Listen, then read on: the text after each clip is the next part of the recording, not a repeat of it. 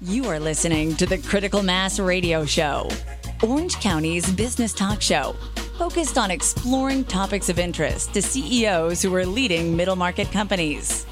With your host, Richard Franzi. And welcome to this edition of Critical Mass Radio Show and Podcast. I am your host, Richard Franzi, and this is podcast episode number 1128, Identifying, Connecting, and Developing Purpose-Driven Business Leaders. That's the main purpose behind Small Giants Community. And by becoming a part of their community, you too can discover the possibilities within your company. I have the founder of the Small Giants Community here in our studio today, Paul Spiegelman. Paul, welcome to Critical Mass Radio Show and Podcast. Great to be with you, Richard. Let's start simply. Can you share with our audience a little bit about your professional background? What did you do before you were the founder of Small Giants? Well, started way back a long time ago when I started a business early in the early 80s. And, I started a business with my two brothers that was essentially a call center in the healthcare industry that contracted with hospitals all over the U.S. So in Orange County here, if you were to call Hoag Hospital looking for a doctor, you'd actually be talking to our company instead of calling into the hospital. Okay. And so hospitals would outsource this service to us. We were a 24-hour business from day one, so one of us had to sleep on a cot each night, trading shifts, and just grew that business over the years and ultimately moved it to Texas and sold it in 2012 to a large public company. But my history really in business was almost 30 years in that business. How did you first get into that? What? Back me up a little bit. Let's... Well, it really came, we started in a little bit different business. We started in the medical alert business. So you can see those commercials, I fall and I can't get up. Well, that wasn't us. We never could sell to the public, but our grandfather was in and out of the hospital with a heart failure. My older brother was the technical genius who developed a system where he could press a button, and we had a speakerphone in a unit that we could put in his home. So if he fell, we could talk to him in his home. And so our first business was going out to homes of people with medical conditions and installing these systems and monitoring it out of our little 8x10 room. And that's how it all got started. And then, like many businesses, we listened to a customer, a hospital customer, who said to us one day, hey, you guys are there 24/7. We have this service that we offer to the community called the Physician Referral Service. People call from the community looking for a doctor.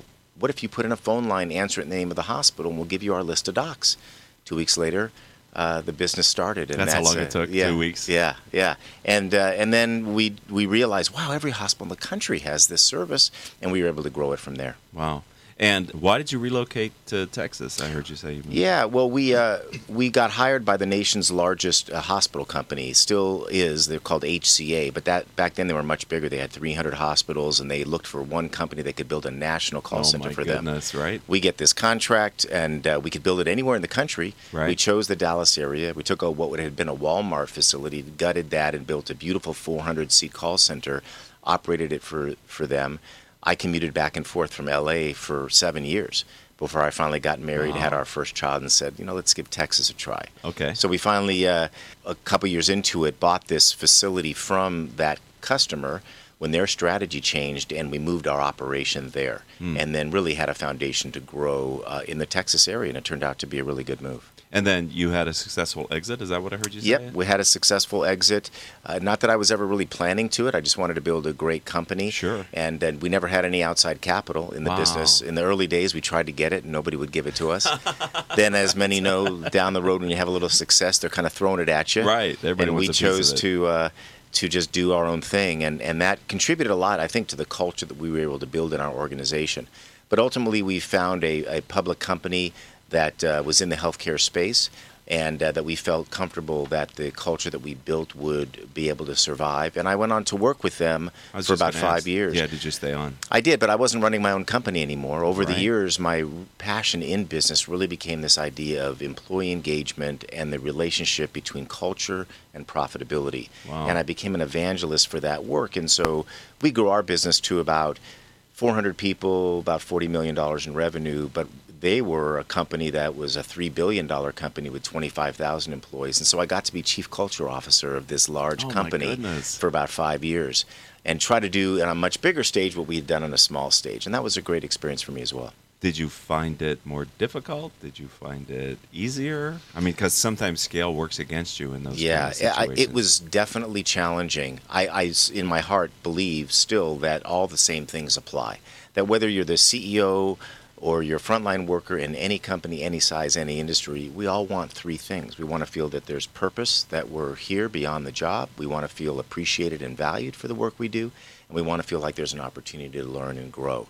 And I found that to be consistent in the big company. The challenge is you've got 3,000 middle managers who are all these great workers who you gave a new title but forgot to tell them what it meant to be a leader. Right. So to implement and scale these practices definitely comes with its challenges, but absolutely can be done, I believe. But it takes time. It definitely takes time. Yeah, I agree with you because I think the larger the company, the harder it is to maintain the culture, because when a large company has a positive culture, I'm thinking Southwest and the history of Southwest, we revere, right, Herb Kelleher and his executive team for being able to manage to maintain that positive culture as they scaled to a large corporation from a smaller company. That's So right. can And it be takes a challenging. leader like Herb to do that. We're all a reflection of our leader, and as much Right. as we put systems in place, I mean, when Herb left, it hasn't been exactly the same. They try to maintain some of that. And in my case, this was a company that had been around for 20 years, 25 years. It's hard to move that boat. Right. And again, it all does come down to leadership. So let's talk. We're talking with Paul Spiegelman, and we're talking. I invited him specifically here because I discovered the Small Giants community, and I was immediately in love with the concept. So let's start with you're the founder. What was the inspiration for starting this community? Well, about now 12 years ago, I read this book, Small Giants, Companies That Choose to Be Great Instead of Big, by Bo Burlingham, who I know has been a guest of yours a couple of times. He wrote this incredible book about 14 companies. Small could be anywhere up to 300 million, but companies, some that we've heard of, like Anchor Brewing or Cliff Bar, and talked about what made these companies special. And what they had in common is they all wanted to grow, but they wanted to grow a certain way. They wanted to grow not just for growth's sake, but with purpose, and lead a company with values and create great internal cultures and be very involved in the local community. And as I was reading these stories of these companies, I was totally inspired by that work and resonated with these stories. Sure. And at the time, back in 2007, I had just written my first book on culture, and I come upon this book. So I write a blind email to Bo, who didn't know me from anything, and I said, you don't know me, but I just wrote this book. I was inspired by your work. Would you consider writing a foreword for my book? And he did. Just so gracious, and wrote a beautiful foreword, and that started a friendship. And that friendship over the next couple of years resulted in a lot of conversations about the fact that there were many people beyond those that he talked about in the book that would resonate with this message of growing with purpose. And the fact is, that's who we want to learn from. We want to learn from other like-minded companies. Yes. You call it, so you kind of leverage the name Small Giants into a community. What type of business leaders join the community, and who are you looking to bring in to continue to scale it? Right. I think that if I look at the profile of a typical member of the Small Giants community, it's going to be a company probably from 2 to 30, 40 million in revenues. Companies, again, that want to grow. We all want to grow. But the common thread is this philosophy of how we do business, and where we're focused really on growing the business from the inside out, where we put people and culture first. We think the driving indicator of success is not our financials that cause those decisions, it's our people. And if we create great cultures, that's going to generate not only employee loyalty, but customer loyalty. That customer loyalty is going to drive profitability into our business. And so it is hard. You can't buy a list of Small Giants, right? It's in our heart. Right. It's something that we have to find through relationships. But as I was growing my company, I felt like the mentors and people I wanted to learn from were people that had this sensibility. And so either we want to learn from people like that, or we want to help teach others this particular way of doing business. So you think this can be taught, and it is a transferable skill? I do. Okay. I think that it's much easier with someone that's wired that way. I kind of look at myself that in hindsight, I'm probably just wired this way. I never had run a business before I started mine, didn't go to business school. But I learned early on the impact that you could have as a leader, that you could have success and you could make a difference all at the same time. And that this really this leadership notion of command and control style leadership, which had been very successful for many, many years, is on the way out. Right. And we're still in the middle of that evolution. We got years to go, but I'm really encouraged by companies that are trying to make that transition over time. Well, I really appreciate you taking some time out of a busy schedule to be here in the studio in Southern California to share this message, because one of the things that I believe as well is smaller companies have a real opportunity to really develop the culture because of what we talked about earlier, the scale. Many times the leaders have a personal relationship with each and every employee. They maybe know their backstory, know their families. There's quite a way to differentiate their companies versus their larger competitors on that idea of employee engagement. Well, I think the point you're making is really important, which is that as smaller companies, if we can understand who we are, then let's sell who we are, not what we do. It's not about the product or service that we provide. It's about who we are, and that's what differentiates us. We all want to buy from people we like and people we respect. And in this day and age, anybody can say that they do what you do, or they do it better, or they do it cheaper. None of us really want to compete on cost. I was in the call center business. You think about low margins, high attrition business, and we said we're not going to run a business like that. We're going to run it based on value, and that's the opportunity. So this isn't just the right thing to do, it's also good for business. So we're going to take a quick break here, ladies and gentlemen, on the Critical Mass Radio Show and Podcast. Paul, when we come back, I'd like to talk a little bit more about the type of activities that you do in the Small Giants community. Can we do that when we get back? You bet. All right, ladies and gentlemen, don't go anywhere. We're going to be right back after this short word from me.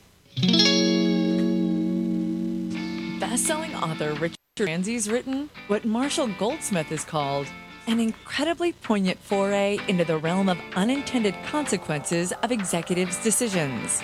In Killing Cats Leads to Rats, Mitigating the Unintended Consequences of Business Decisions, Richard Franzi takes a close look at the impact of unintended consequences on business performance and employee engagement. Through the retelling of the experiences of executives at Pepsi, Wells Fargo, Kodak, Volkswagen, and many others, Richard paints a compelling real-world account for how executives leading firms of all sizes must do a better job of anticipating and controlling the outcomes of their strategic business decisions.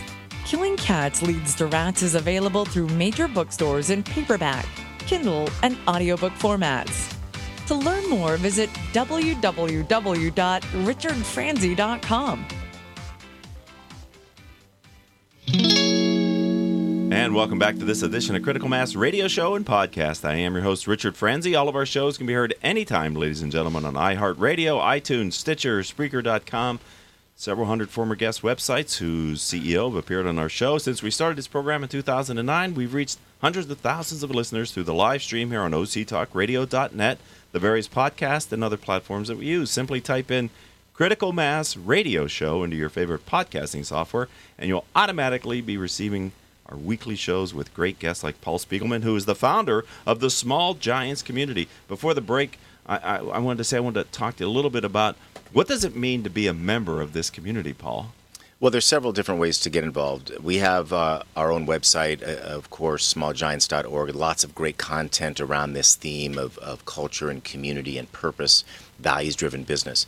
We have our annual international conference, which for the last couple of years has been held in Detroit, which is really where the community is based. Wonderful resurgence of entrepreneurship going on in that city. Right.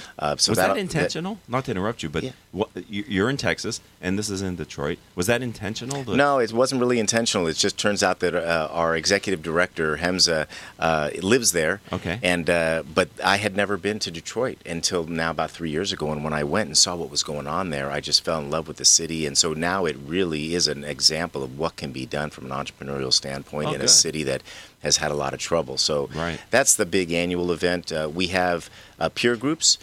Peer groups are done virtually, where people can meet on a monthly basis. I think the program we're most excited about is what we call the Small Giants Leadership Academy. And this is where entrepreneurs can sign on, particularly not just the owner, but the next generation leaders, those that we look at as succession. Because truly, if we're going to see these practices be institutionalized in our businesses, it can't just be the founder. We have to pass these things on. And so we have a one-year program, which is a certification program, that is a combination of live events, online, on-demand teaching that people can go through and become certified as a Small Giants leader. Lastly, something that we've been doing for the last 3 years through a partnership with Forbes magazine is we recognize the top 25 Small Giants in the country. And we announce the winners at our Small Giants event in May. Okay. It's a really big deal. Hundreds of companies apply. And I would encourage your listeners who are thinking about this and going, wow, we do a lot of those things. We have a great company. Right. Apply. You can get tremendous PR by becoming involved in that list and recognition. And I know a lot of entrepreneurs who say, yeah, my dream one day is to be in Forbes magazine. Yes, So, here's your chance. so we've allowed a lot of companies to be able to do that through this partnership, and it's generated tremendous pride for the companies that participate. So on our website or through Forbes, you can apply to be on that list for the 2018-2019 program. Okay, so is it open now? I mean, Yeah, it is okay. open now. Yeah, if you go to the Small Giants website, you can click on the Forbes link. You can apply right now to be on the list for next time. Wow, that's awesome. It is. It's important that the owners set the tone for the culture, but in my opinion, not be so selfish that they can't share the culture with their people. You know what I mean? Well, that's a great point, Richard. Everybody owns the culture. The leader definitely has to be involved, has to be genuinely sponsoring the work. But it does take a village. And I think that in every company, if you looked around or simply asked the question, who'd like to help, you're going to get a lot of hands raised. Right. So in our company, whether it was my small company or even the public company, we had what we called culture ambassadors, people many times on the front line who really wanted to be involved. So committees and things like that. So it has to be owned top to bottom. But if the leader doesn't buy in, it's going to have a hard time of lasting. Right. And it doesn't matter. Delivering happiness, right? Tony Hsieh's book about Zappos. It doesn't matter what your culture is as long as it works for the leader and their people. That's right. Every company has a culture. Right. The first thing to do is to define it. And I think the biggest question I get from other entrepreneurs is, this stuff really resonates. I get it. I just don't know how to do it. Tell me how to practically do it day to day, and where do I start? And that is, again, what the community is about, is very practical tips and tools because, who wouldn't want to lead or work at a place where people love what they do and create great business? But from a practical standpoint, we all aren't wired that way, weren't taught that way. Might have worked in big companies where that old command and control style leadership was taught and more effective. So it's very, very much of a work in progress for a lot of people. But if you just start and if you focus on that purpose, mission, vision, values, you can get there. So I like to ask guests, of all things you've learned, Paul, what's your guiding principle? I think my guiding principle really is around this philosophy we call the circle of growth, which simply says that as leaders, we have choices for how we prioritize our work, how we prioritize our time. And if we can focus on our people and create an environment in which they love what they do every day, they get up every morning and feel like I feel valued and appreciated for what I do, we're going to create not only a great workplace, but a successful and profitable one as well. So it seems very common sense, focus on your people first, but when you think about how much time as leaders we spend actually doing that and we're honest with ourselves, it's generally not enough. And that's what I would encourage other leaders to do, is to just sort of look in the mirror, say, how am I spending my time, and try to make those kind of choices. If someone would like to learn more about the Small Giants community, how do they do that? Just go to smallgiants.org. We are an LC3 corporation, which many people probably haven't heard of, but it's kind of a hybrid for-profit, not-for-profit. And we're there just to spread the word and try to identify, connect, and develop other values-driven leaders. Well, thanks for being a friend of the program, and welcome to the Critical Mass community. My pleasure. Thanks for having me. I hope all of your decisions will move your company in a positive direction. You have been listening to Critical Mass Radio Show Business Talk Show, focused on exploring topics of interest to CEOs who are leading middle market companies. With your host, Richard Franzi.